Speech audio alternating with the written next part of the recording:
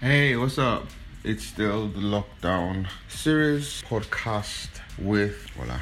Wow. So I woke up this morning and I just felt like I should just encourage someone, because we don't know how far we have to go till the end of this, but I felt that I should let you know that it will not last.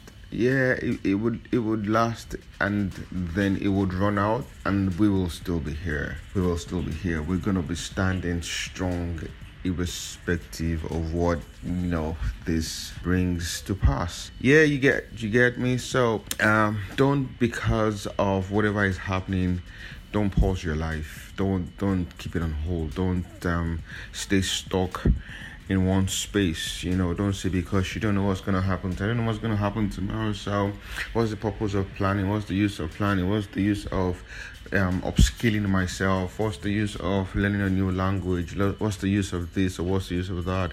Go get something done. Just go find something to do. Learn a new language. I'm learning French. I'm so far from where I should be in terms of even being able to speak the word language, right? Merci. Yeah, I can do that.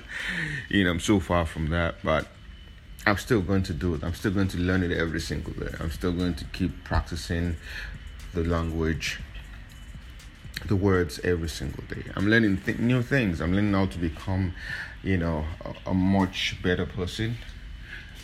I'm taking 1 or 2 courses online in areas that are so that would shock quite a number of people, because why? I feel that in those areas I really need help. I need to become so much better than I already am, and I'm doing that for myself. It's not about any other person right now. It's just about you. It's about you. It's about me. It's about, finding for yourself that place where you would find joy, where you would find a reason to keep doing what it is that you do, because you know that last this too will pass. You get.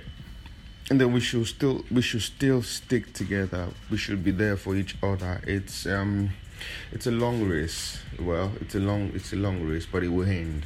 And we will triumph. We should call each other. Encourage each other. I think honestly, this is not the season to be toxic. This is not the season to be willfully sarcastic.